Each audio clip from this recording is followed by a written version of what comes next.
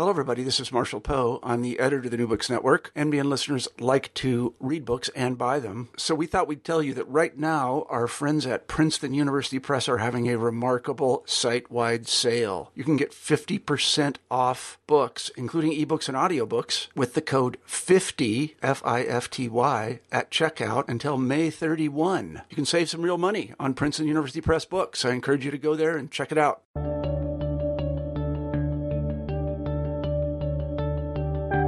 Welcome to New Books in History. I'm your host today, Carl Nellis, and today we're talking with Larry DiFerrero. He teaches history and engineering at George Mason University in Virginia and the Stevens Institute of Technology in New Jersey. Larry, welcome to the show. Great to be here. So today we're talking about your new book, Brothers at Arms, American Independence and the Men of France and Spain Who Saved It, out this month, November 2016, from Knopf. Congratulations on the publication of this book, Larry. Thank you. Before we get started talking about the book and the research that you've done, can you talk a little bit about what brought you to study and write on the American Revolution? Yes, I come from a background in engineering, which is a little unusual for somebody who's writing about the history of the American Revolution.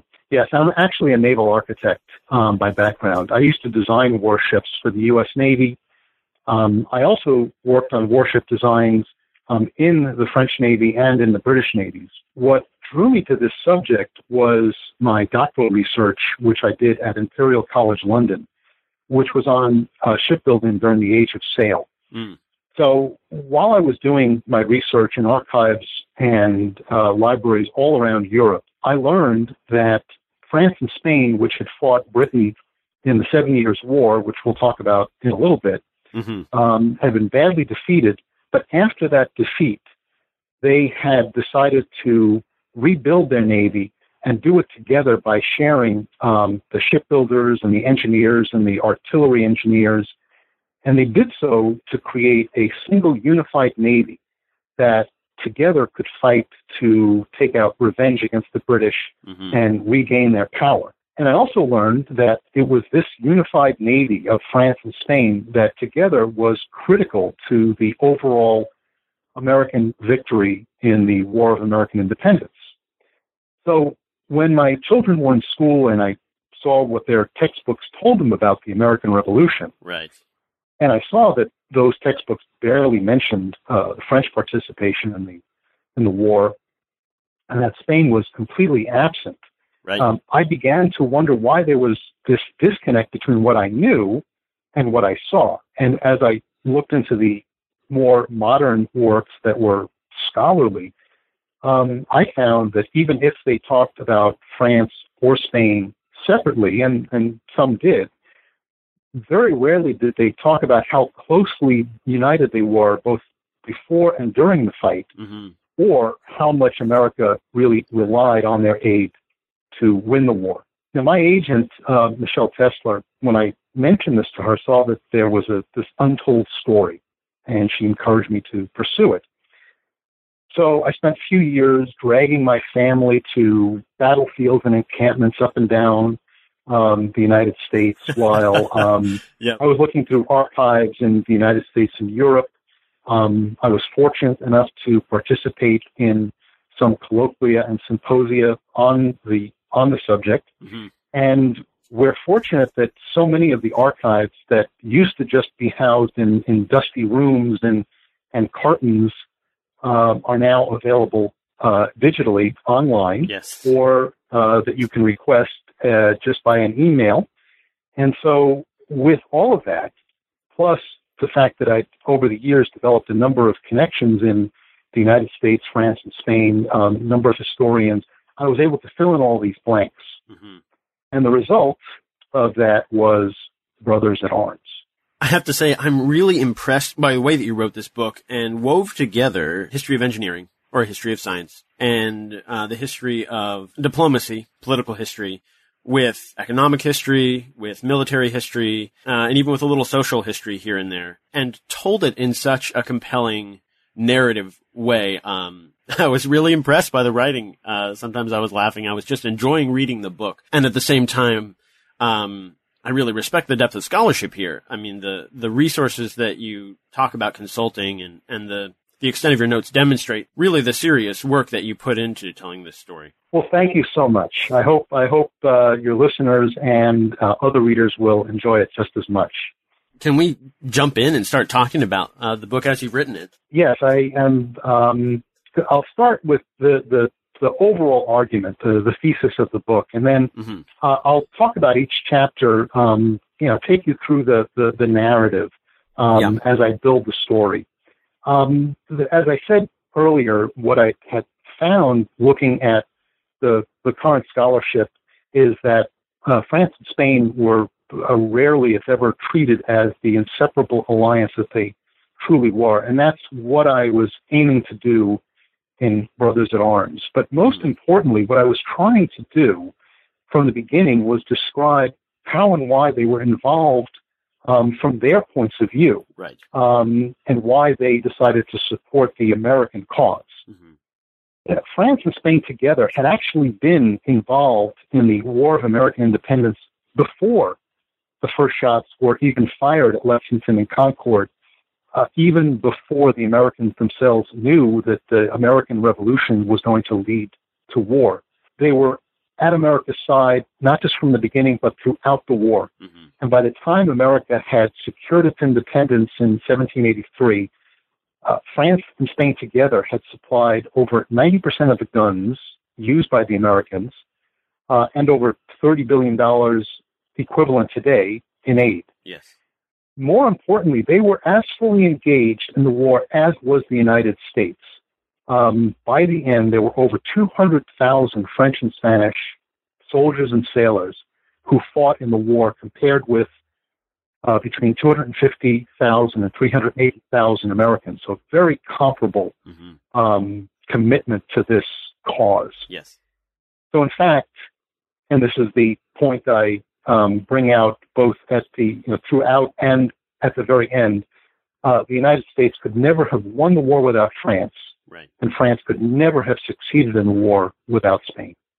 And one of the points you make is that the American diplomats, the American soldiers, were very, very aware of this. And you start in a really interesting way, I think, by positioning the Declaration of Independence in relation to its intended audience. And you make an argument that by looking at the Declaration of Independence and some statements that were made about it and made around it by Jefferson, by Adams, that there was a clear connection with some arguments made in Common Sense by Thomas Paine. Yeah. And that the intended audience was clearly France and Spain. Can you talk about how we get to that point? Absolutely, and that's what you're absolutely right. That's how I start the book in the introduction, and I started by pointing out that the founding fathers, in their writings and the things they've left us, they're very clear that the Continental Congress had authorized the Declaration of Independence as a call for help to France and Spain. It was an idea that Thomas Paine, as you said, first brought up in Common Sense. And Common Sense did several things. It didn't just argue that Americans needed to be independent, but also called for a document, and his words were, to be dispatched to foreign courts. And he specifically says, France and Spain, that declared America to be a sovereign nation as the way to get assistance from France and Spain. And he wanted that document to let them know that the ensuing war was not going to be a civil war, which they would never participate in, but rather was going to be a war between independent nations. So what I say is that the Declaration wasn't addressed to King George III. He already got the memo. He knew that the rebellion had been carried out in order to, in his words, establish an independent empire. Right. And it wasn't addressed to the colonists themselves. By this time, in early 1776, shortly after Common Sense was distributed, they were sending their representatives to the Continental Congress specifically to debate the cause of independence, and they knew it was time to separate from the mother country. No other nation had ever written down in a formal document that it was independent. They didn't need to. Right. They would fight the war, Famously, the Dutch Republic had fought 80 years to eventually throw off Spanish rule. Nations that had fought declared independence by winning the war. So the idea of a formal declaration was unheard of. Mm-hmm. In fact, they specifically knew that this document was going to be the way to bring France and Spain in to help them in a war that they knew they could not win. When they started to fight the war in 1775, but it really ramped up by 76, they had no navy. Mm-hmm. They had no artillery, or almost none. And their ragtag army and militia had few guns and were bereft even of the most basic ingredient of warfare, gunpowder. Mm-hmm. So they knew that only France and Spain, who were the historical enemies of Britain, had both the motive to fight the British and also had the naval and military strength to potentially defeat them. Mm-hmm. And before we could ask for their assistance, we would have to be seen as a sovereign nation. Right. So Thomas Jefferson, and I'm going to quote both Jefferson and Adams, because I think what they say makes the case. Thomas Jefferson said in his notes that a declaration of independence alone would allow European powers to treat with us. John Adams, who was never a fan of foreign entanglements, has said foreign powers could not be expected to acknowledge us till we had acknowledged ourselves as an independent nation. Mm-hmm. So, again, to emphasize, this Declaration of Independence really was an engraved invitation to France and Spain, asking them to come fight alongside of us. And that's why I say in the introduction that the document wasn't just the Declaration of Independence, but also a declaration that we depend on France mm-hmm. and Spain too. Mm-hmm. And as you've just said, these two nations had the motivation to support an independent America in a war against Britain. And that's where you jump into the first chapter and say, to understand where that motivation comes from, we need to go back to the 7 Years' War.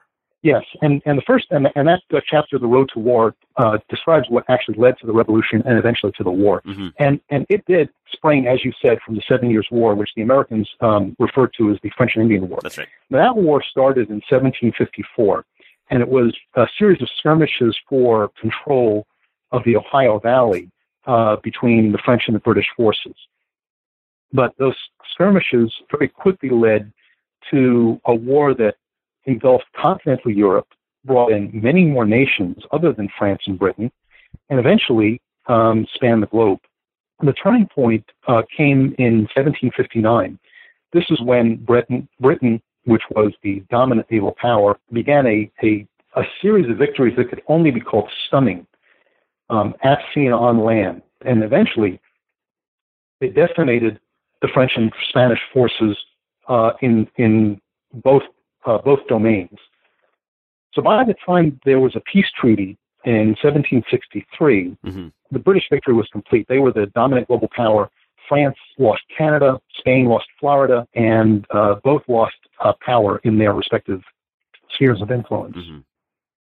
So the Americans knew after that war, because they had fought that war, that France and Spain were spoiling for revenge against Great Britain. And actually, that's exactly the way the French described it. They used the term revanche, revenge, as their strategy. And they knew that France and Spain were already closely tied by a family alliance, which was called the Bourbon Family Compact. And it was called that because both the French crown and the Spanish crown were descended from Louis XIV. Mm-hmm. So that Bourbon Family Compact said that each nation would come to the aid of the other. And because it was a family tie, sometimes it was a question of the King of France writing, dear cousin to the King of Spain, or vice versa. Right. Now, France and Spain both had very specific goals in this policy of revenge. Mm-hmm. France was always interested not in gaining back a lot of territory. It had lost Canada, and it was not going to recover it. But it did want to regain its position as the dominant power in Europe. Spain had a different set of goals. Spain wanted territory. It wanted to regain Florida so that it could regain control over the Gulf of Mexico, which was critical for a lot of its military and its economic well-being. The treasure fleets mm-hmm. would go through the Gulf of Mexico from their sources in Peru and South America to get to Spain. It also wanted to eventually recover Gibraltar, which was a critical peninsula at the south of Spain, which overlooked the Mediterranean, therefore guarding a crucial transit point, which Britain had captured many, many years earlier, probably about 70 years before that. And Britain wanted to hold on to that for its strategic reasons. Mm-hmm. So both France and Spain knew that Britain, after the 7 Years' War, had a tenuous hold on its American colonies. Mm-hmm. And they saw that the Americans themselves would eventually rebel against British rule. And one of the things that I came across was astonishingly prescient. The French Foreign Minister, Choiseul, had said in one of his letters to Grimaldi, his Spanish counterpart, only the future American Revolution will consign England to a state of weakness. And he said that in 1767. Mm.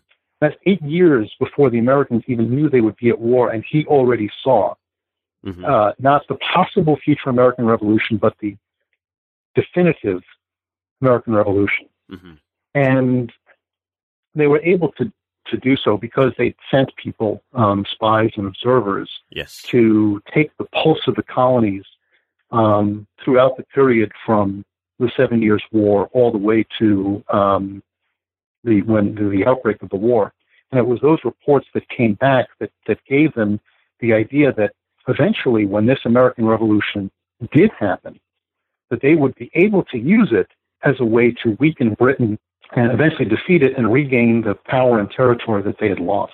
Yeah, and I love this chapter of the book because you also talk about, well, not just the spies that were in the colonies, but also the spies they sent to England, and you talk about some of their personalities and their work. And so it's almost a kind of an espionage chapter, though you also describe, similarly, in 1767, the invasion plan that they developed for England. Can you talk about that a little bit? When France and Spain lost the war, they knew that the way to get revenge was to actually descend, that was the term used at the time, right, on the British Isle, not necessarily to take territory, but by holding certain key places, mostly the port cities, places like Portsmouth, and driving the British economy into the ground, they would be able to sue for peace with conditions such as the recovery of Gibraltar in mind. So they had sent, almost before the ink was dry on the peace treaty of 1763, they were sending spies and observers throughout England to map out locations for an invasion, to estimate the size of the British Navy, and so on. So this became the centerpiece of the plan that France and Spain developed. The second part of that plan was to develop a unified navy. And this is the part that I had actually looked at in great detail during my doctoral research. They had exchanged, as I mentioned, engineers in shipbuilding and artillery engineers, and with the express goal of creating a single unified navy. So by the time the war was going to break out, they assumed that it would take about 5 to 7 years before they would be able to fight a war. There were other intervening political considerations that prevented them from doing so early, but the timing was almost impeccable because when the Americans decided that they were going to separate from Britain starting in about 1774, 1775, both the French and the Spanish navies had been built up sufficiently that they would, within a very short amount of time, outnumber the British. The infrastructure was in place. They were building up the manning so that they could actually take on the British. So the American Revolution came at just the right time for the French and Spanish revenge. Right. And the other piece of the legacy of the 7 Years' War that sets the stage for the War of American Independence is financial. You talk about how the systems of taxation that, we talk about causing unrest in the colonies was an attempt by the British to service their war debt from the 7 Years' War.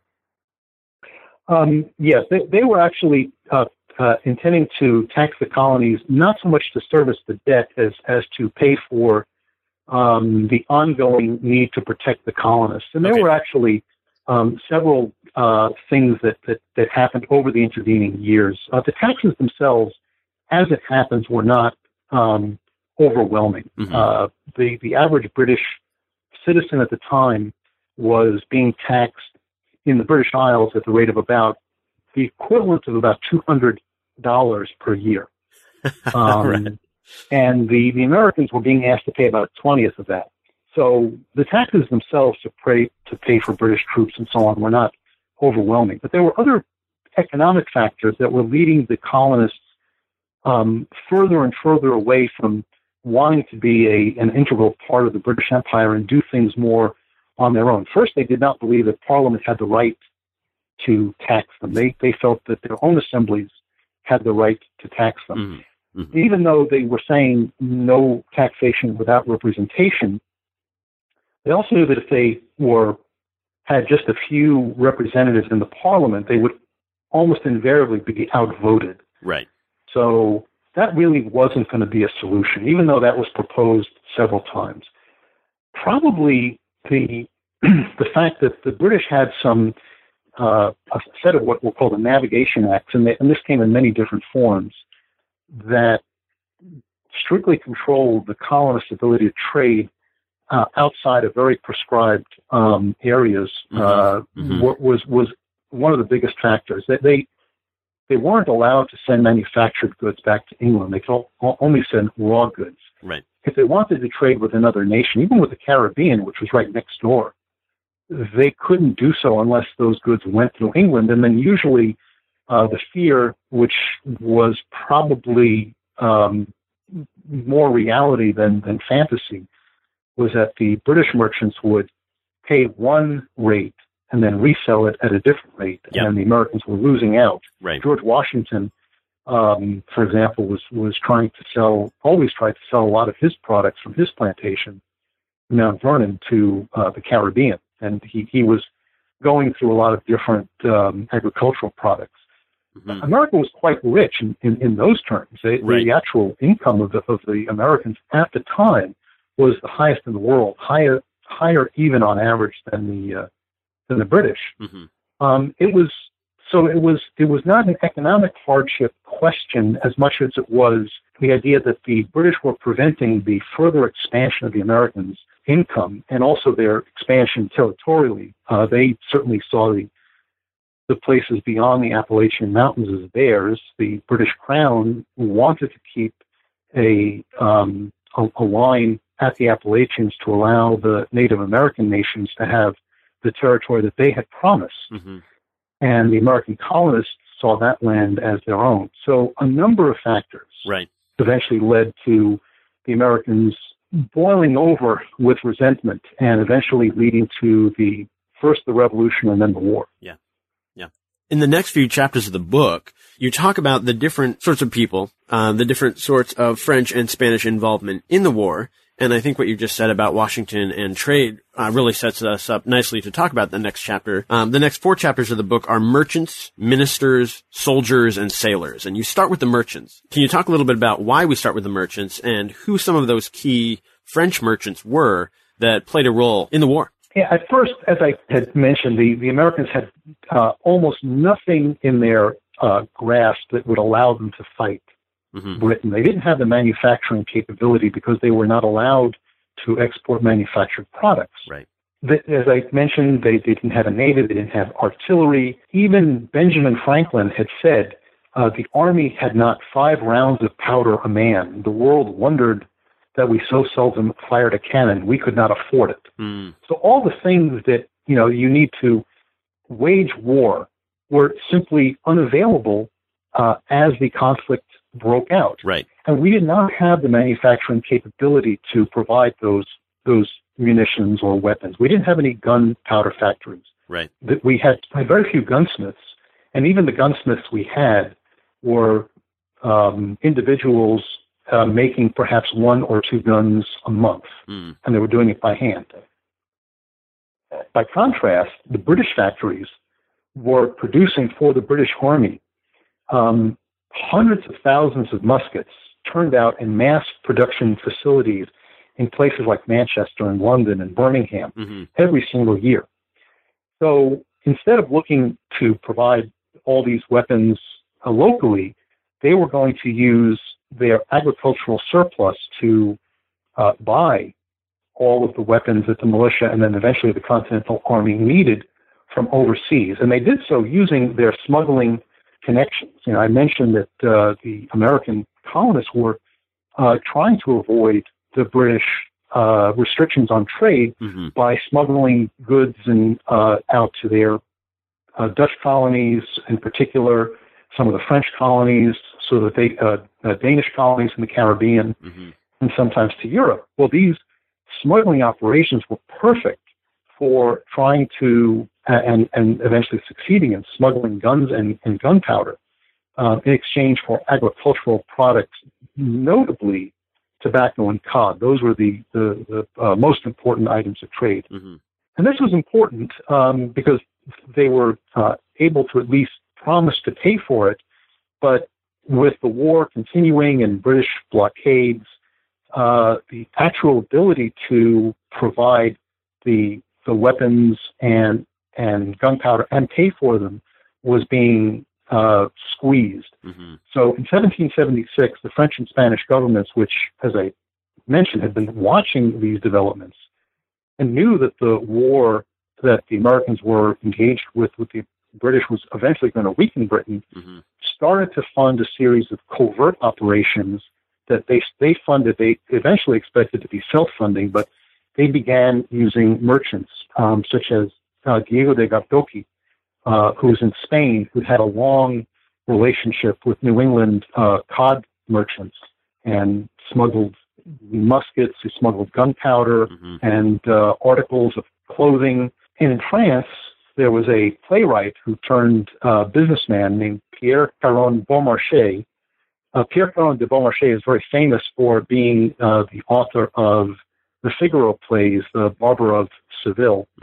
And both the French and the Spanish governments used those merchants to hide the source of the arms, although, quite frankly, the British were never fooled as to where those arms and munitions were coming from. Right.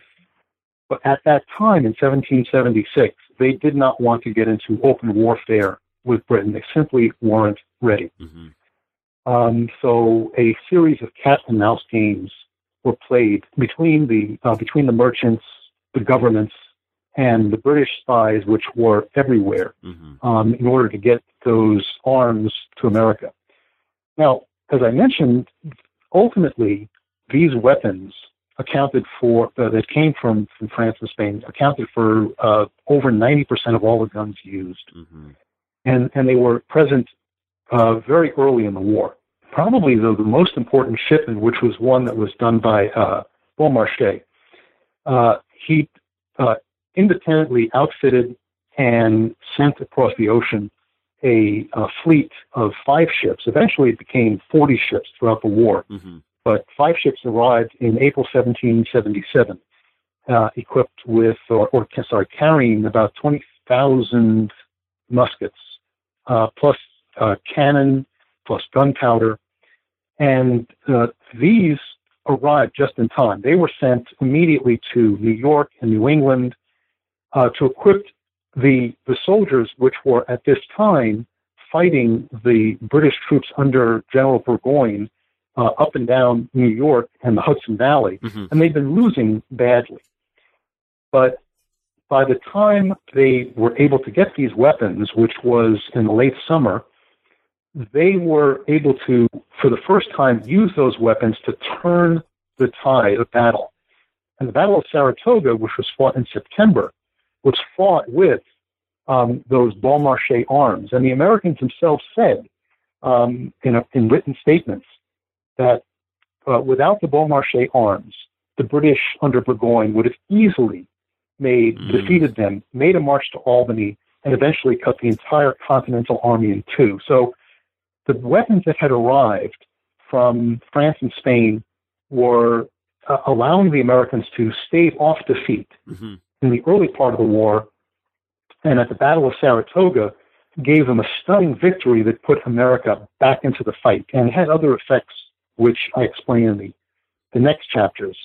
But they most certainly kept the Americans from losing, and at just the right time allowed them to actually win. Yeah, and in that next chapter, you are able to jump from that discussion of the economics and the trade, the arms trade, to talk about the way that the European politics shaped the involvement of France and Spain in the war. And as you said earlier, really how they were serving their own interests. You talk about how Louis XVI and Carlos III, in France and Spain respectively, established new governments, and how they saw this war for independence, and they saw potential there for pursuing the interests of their new governments. Can you talk about that a little bit more?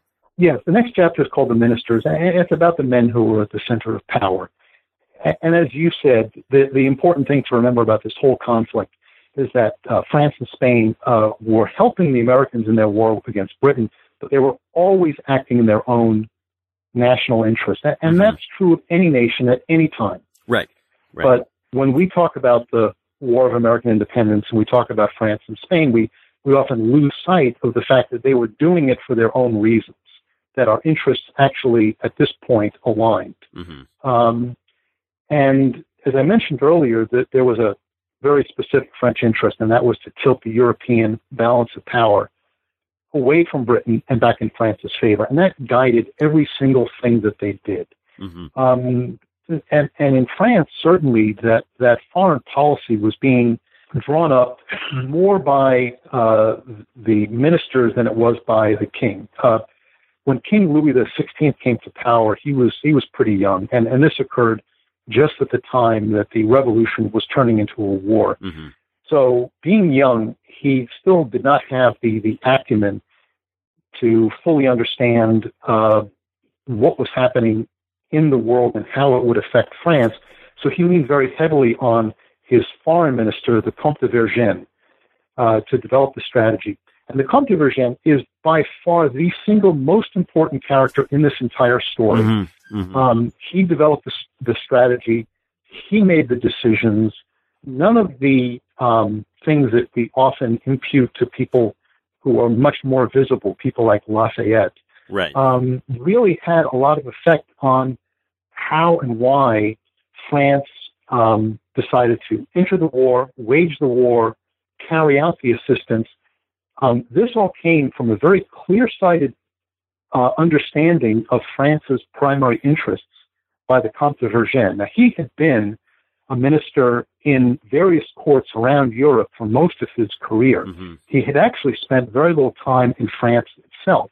So he had a very wide view of how, for example, Britain, Russia, Austria, Spain, and the other powers in Europe played against each other. And he was always trying to balance keeping his allies with him and his potential enemies in check. It is rather telling that one of the most important developments in Europe at the time of the American Revolution was beginning was the invasion by Russia of what at the time was the Ottoman Empire's territory in the Crimea. Yes. And the Ottoman Empire was a French ally, and this caused a lot of consternation at the time. Yes, we all recognize the echoes today.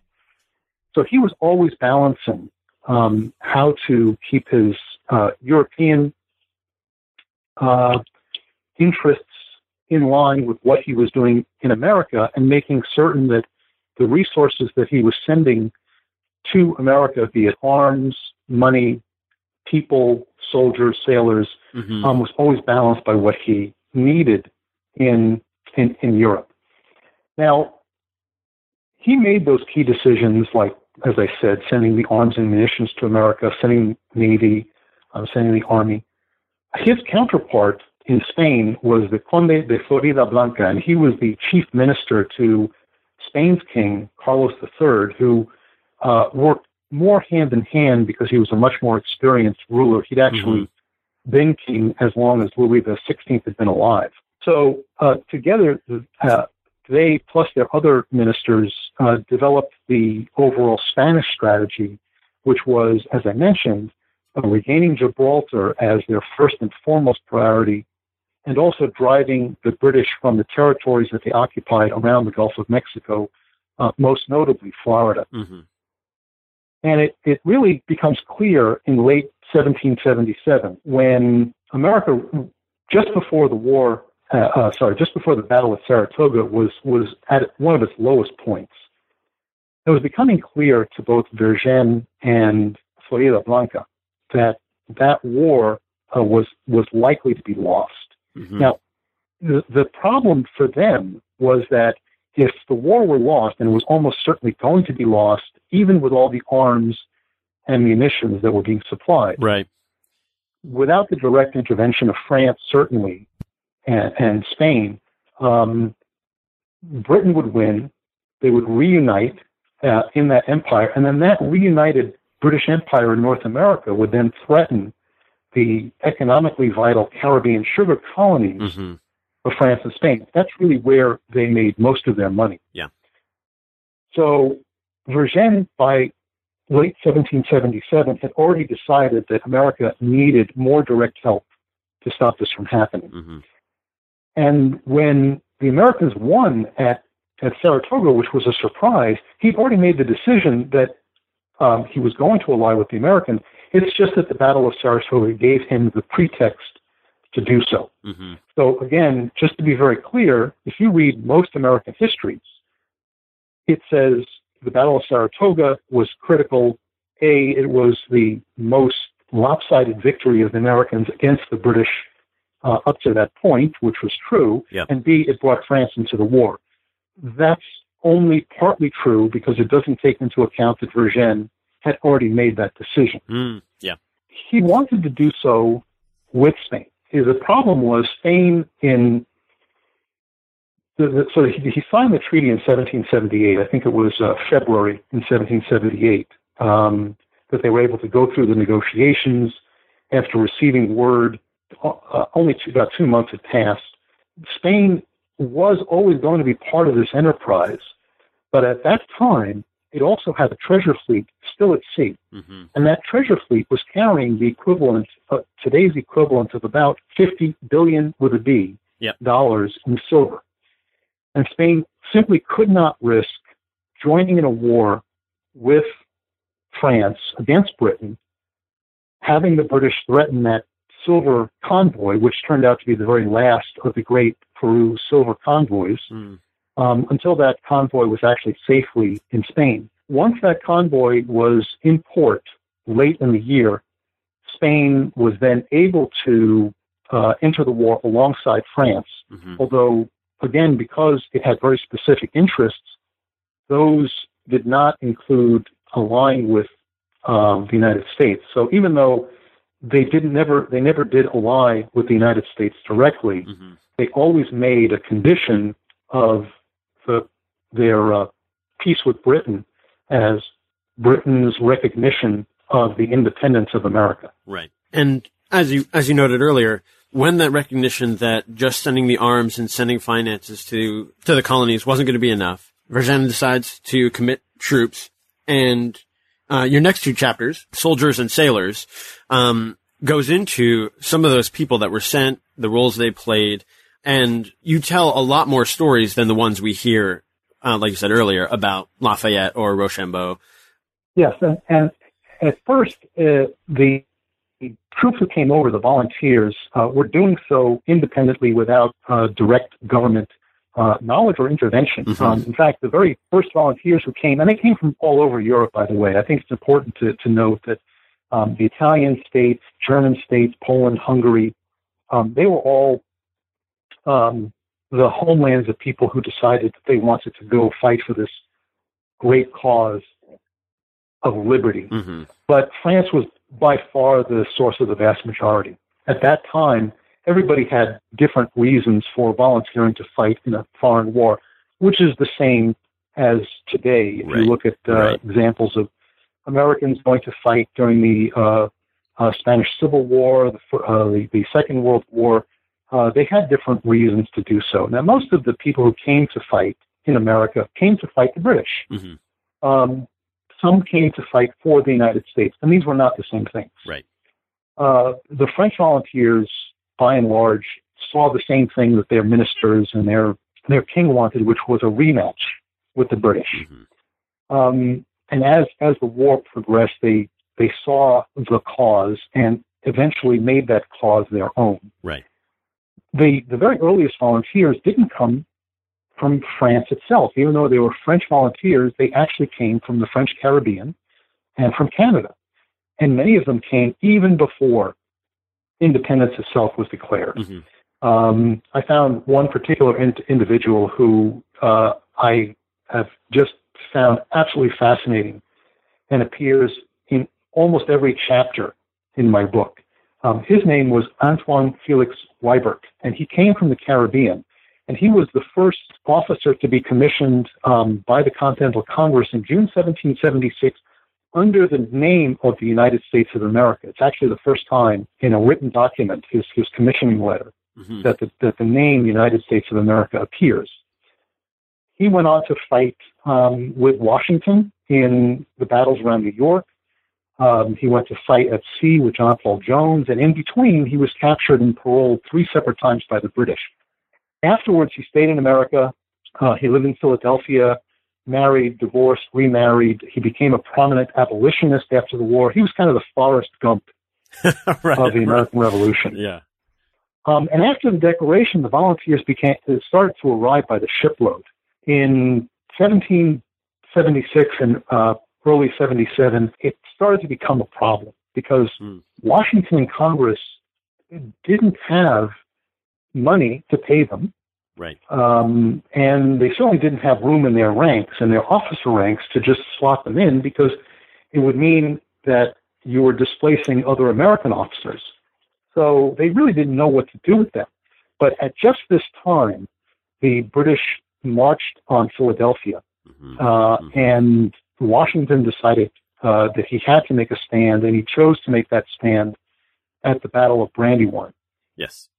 And it was at that Battle of Brandywine that many of these French and European officers who up to this point had been pushed off and treated as so many spies in our camp, that was Nathanael Greene's quote, participated in the battle and actually fought so bravely, they made the newspapers. And after that point, the Congress and Washington both changed their minds, and they then became the indispensable officers who, as the musical Hamilton says, were the immigrants who got the job done. Right. And on the French side, a few of these individuals, you mentioned Louis Lebesgue Duportet. Mm-hmm. He was one of several engineers that was sent specifically by Vergennes at the request of the Americans.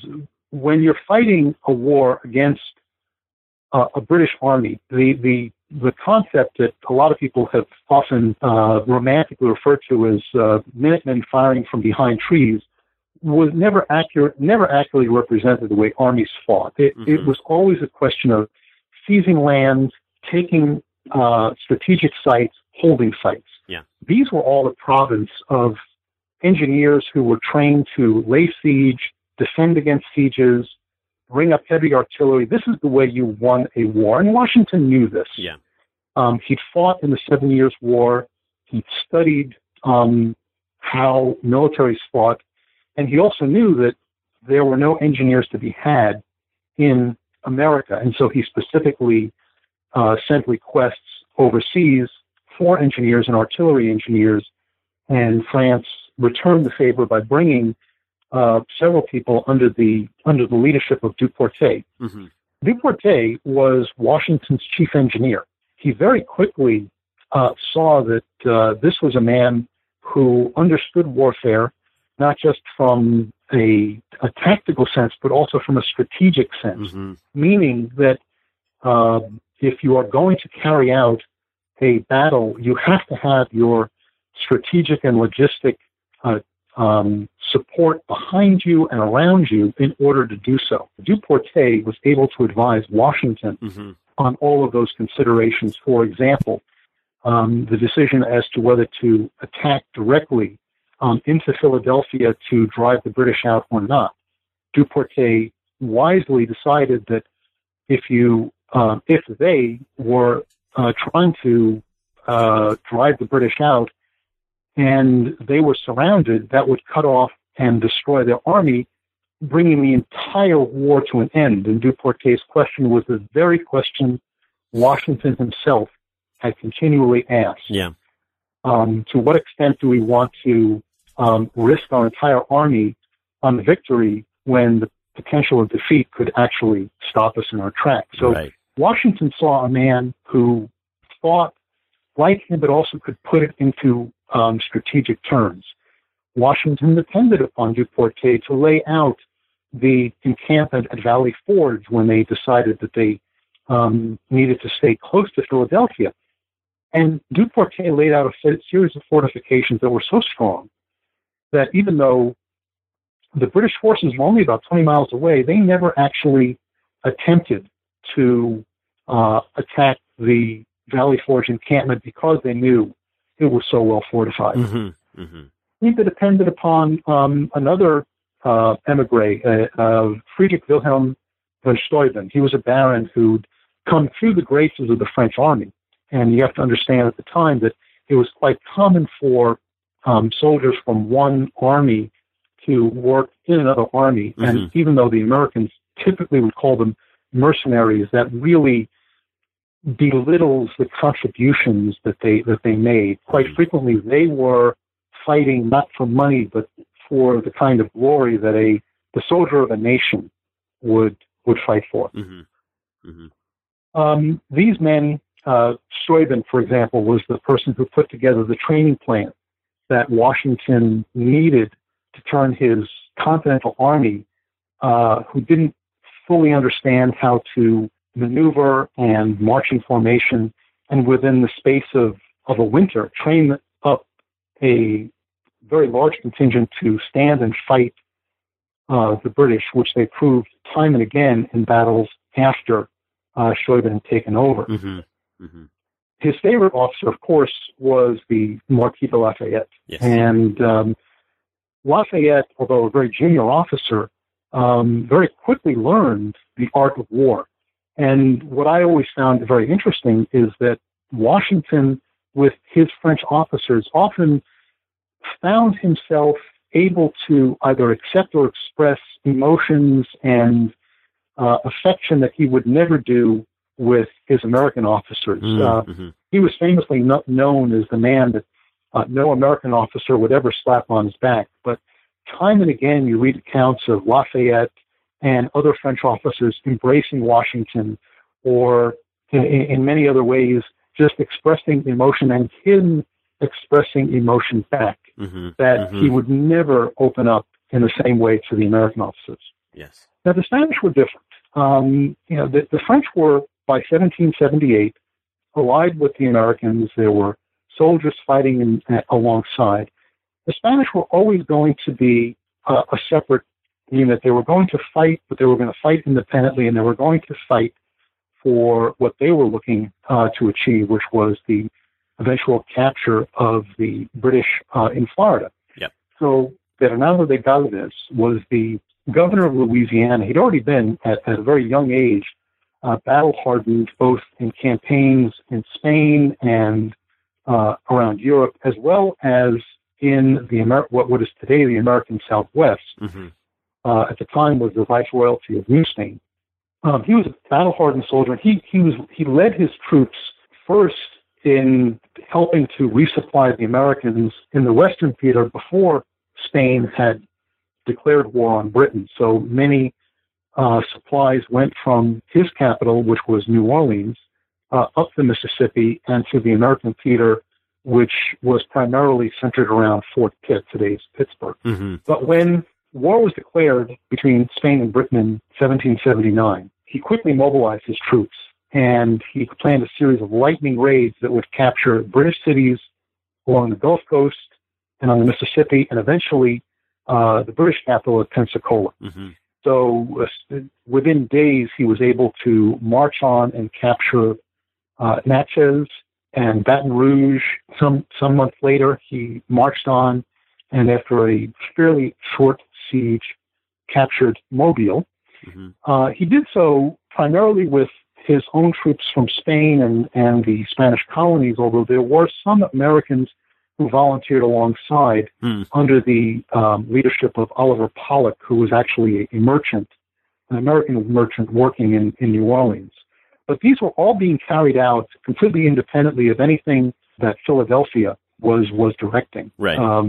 He wanted to attack Pensacola almost directly, but a series of hurricanes prevented that, and it wasn't until somewhat later that he was able to carry that out.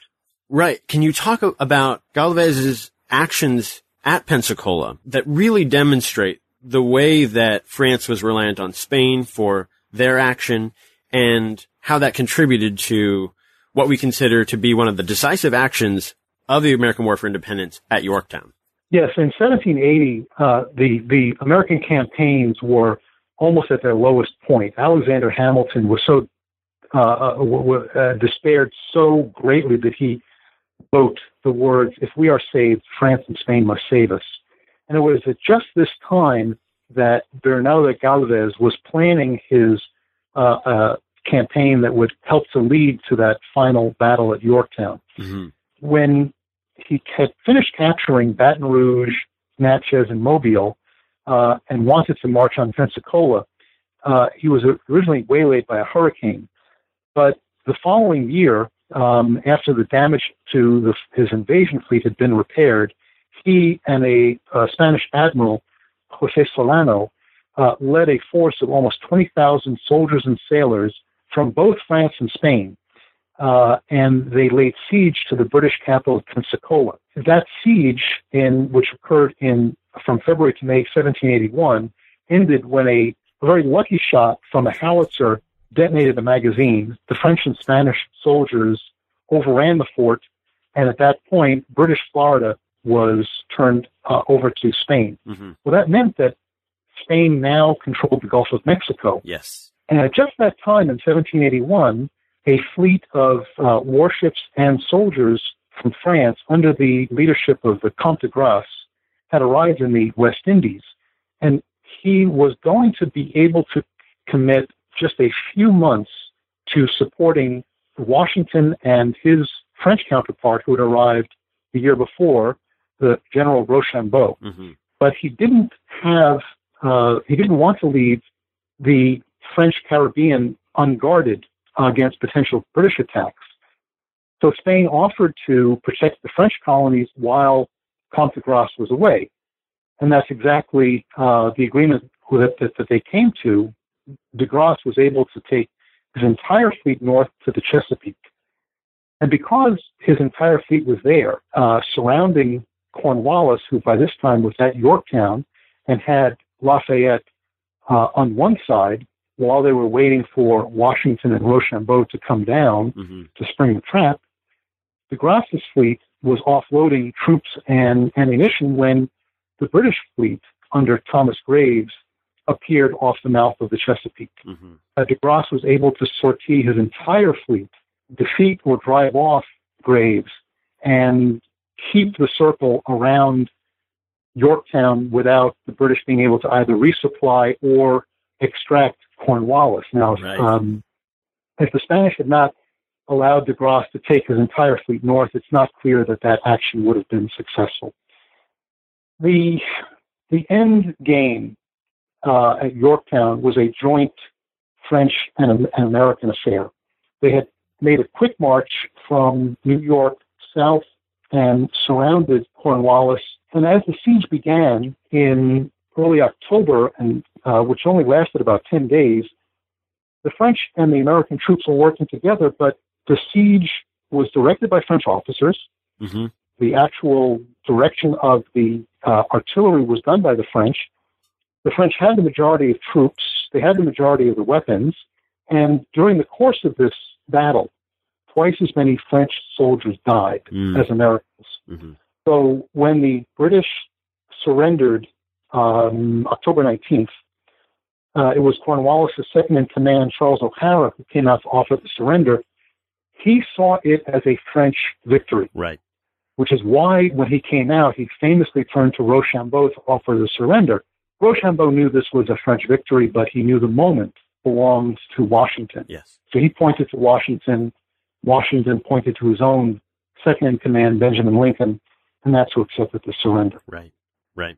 There's so much in the book that we just don't have time to cover here. There's so many detailed stories about these collaborations between the colonists and the French and the Spanish. Can we maybe just jump to the end and talk about some of the ramifications of those collaborations, and in particular the ways in which, even after action in the colonies ended, that didn't end the conflict for Spain and France and Britain? And then maybe talk about what some of the legacy of those international collaborations, what that legacy has been. That's right, because Yorktown really wasn't the end of the war. By the time it was fought in 1781, the British were fighting 5 separate nation-states across the globe. Mm-hmm. It really was a global war by this point. In addition to France and Spain and the United States, they had also the British had also drawn the Dutch Republic into the war because they were provisioning France, and they had vicious battles in the North Sea.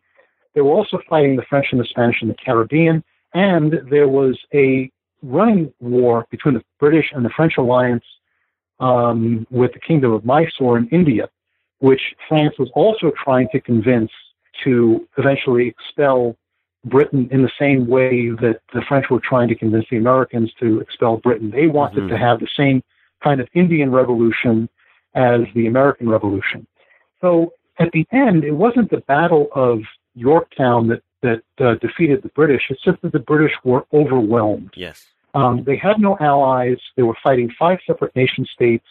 Their economy was slowly being strangled, and they were exhausted militarily, politically, and economically. Yes. So the final peace, which was signed in September of 1783, occurred just as the news of the end of the war was reaching the far-flung places in India and the Caribbean. Mm-hmm. And the end of the war, and those peace treaties gave America almost everything it wanted: independence, land concessions from Britain. Yeah. They really came out ahead. Spain also came out ahead in that they recovered Florida and almost every territory that they wanted except Gibraltar. Yeah. France never wanted territory. They always wanted to achieve dominance in Europe. And they did for a short period of time. But they inflicted upon themselves their own French Revolution, which occurred just a few years after the American Revolution. Yes. And it was much more to do with the problems that had been around for many years in the social and fiscal structures of the French state, right, than the debt that they had incurred from the Americans. During that French Revolution and the ensuing wars, many French aristocrats and families came to America, and Americans adopted them, and they also adopted the things and the ideas that they brought with them. America's West Point, for example, the military academy, was a French idea that came over. America's system of mass producing first arms, and then eventually the rest of the Industrial Revolution economy originally came from France. Right. So we were able to adapt and adopt many of the things that those people had brought over. And since that point, we, the Americans, and France and Spain have had a tumultuous relationship. There's no question. We've had wars with them. But we've also had many friendships. And what I say at the very end is that we, as our interests align, we've become allies and with our oldest brothers at arms. And so what I want to end my story with, and what I try to leave my readers with, is the understanding that, as I said, that myth that Americans bootstrapped themselves from colony to independence by themselves was never correct, never a good fit. France and Spain were with us from the beginning, and that the real story of American independence is that we were born as a centerpiece of an international coalition. Yes. Which worked together to defeat a common adversary. And I say that America, which is exceptional, has always been exceptional when it has returned to those roots and leads a coalition of nations in pursuit of a common good. Again, there's a lot more in the book that we weren't able to cover. Your research is so meticulous, and your writing is so fun to read. I hope that anyone interested in this period or thinking about it in relation to, as you said, to today, will go out and pick it up. What can we be anticipating from your work in the future? Are you working on anything now? I'm doing a few things. I mentioned that I'm a naval architect, and my first book was on the history of shipbuilding during the Age of Sail. I'm working on its sequel, which will bring it up through the industrial age and to today. So that's one work I'm contemplating. And as an engineer, I've always been interested in the intersection between engineering, society, and politics. And with the advent of information and, as we discussed offline, software, I'm much more very interested in examining how complex engineering can adapt to these new issues and concerns in the 21st century. So that's the second project. And the third project, also involving politics, is something that I've observed in some of the ideas of the development of human evolution, specifically altruism, genetic altruism versus genetic selfishness, and the rise of political parties. So these are three projects that I have sitting on my desk on various bookshelves and and on the floor from time to time that I hope to have produced in the near future. Well, Larry, thanks so much for being on the show, for talking about your work. It's really been a pleasure to have you and to read the book. I'm just so grateful that you came and talked with us. You're very welcome. It's been my pleasure.